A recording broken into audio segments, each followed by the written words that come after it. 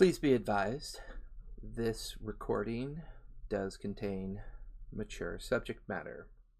You may find some words, phrases, and inferences that may trigger you, so please be advised and be warned.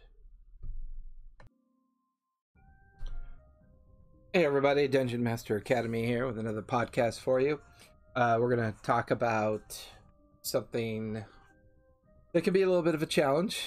I'll try and get as detailed as I can and what it means. So you'll often hear the term trope or tropes.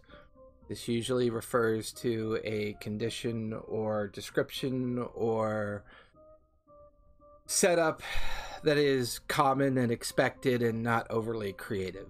So like, for example, everybody always meets at a tavern. Orcs are always bad. Guards are always stupid.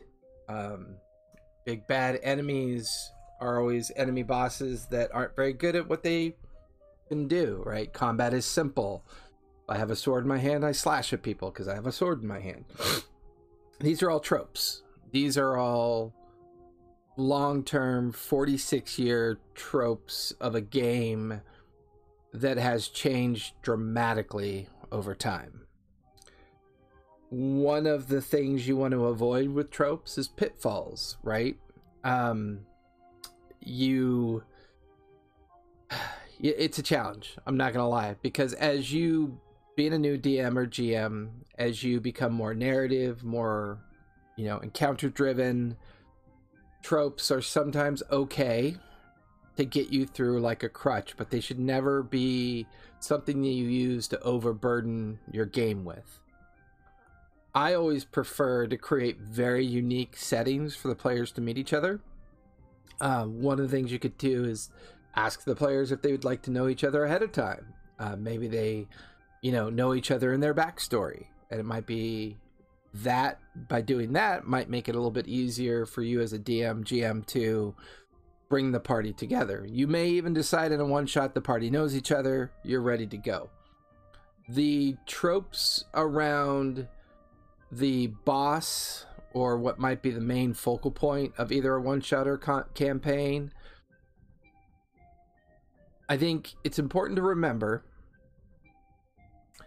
that just because they're bad or they have bad intent, or they're the antagonist or protagonist of your story, doesn't mean they have to be one layer. You can make them very complex, you can make them smart, you can make them foolish, you can make them however you want to make them, so it creates immersion into the game. What you want to avoid is that feeling that every encounter is the same, every quest is the same, every city and town is the same, right? And that's where as a DM or GM it becomes a little bit more challenging for us to avoid the tropes, because sometimes the tropes are safe. For me in the past, a very typical trope of playing the game was a dungeon crawl. You only ever played it because you wanted to go into the dungeon, kill the monsters, loot the treasure, and do it again, and do it again, and do it again, until you realize after 10 times of doing that, you're probably going to do it 20 more times. And do you really want to do it that often? 5th edition framework makes it a lot more convenient for the DM or GM to create a very immersive environment, which allows you to avoid tropes. Back to the boss. Now, as your PCs or player characters are moving through your campaign world, it's possible that in that campaign world, they're doing other things alongside the arc. And you might say, well, what does other things mean alongside the arc? Well, for example, let's say you have an open world in your campaign, you have your players off doing different things because they're not quite ready to take on the boss yet.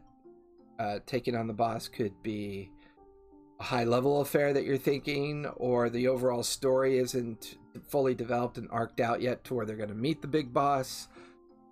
So with that in mind, it's okay to actually start the boss at a lower level, give them opportunities to interact with different areas that the boss might be involved. Like maybe he's influencing the political agenda, maybe he's hired a Assassin's Guild or Thieves Guild or a Merchants Guild to operate within his favor.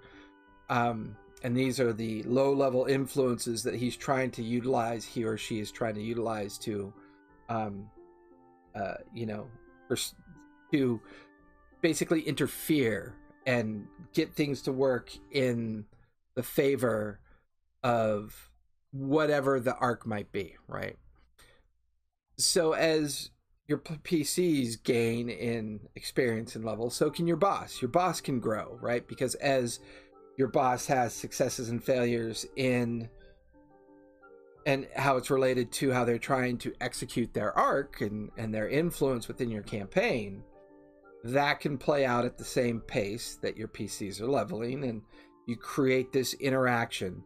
What this really does, it allows you to avoid the trope of the players go out, find out who the boss is, and then they go and kill the boss, right? That's not exactly the immersive experience that maybe you as a DM or GM are trying to give your players, give your characters that are playing in your campaign. Maybe you want to give them a much more immersive and long-term campaign experience. However, for one-shots, it's totally okay to be a little bit tropey because that's kind of the purpose of a long shot. One of my favorite long shots that I like to run is I have one that's called the King's Highway.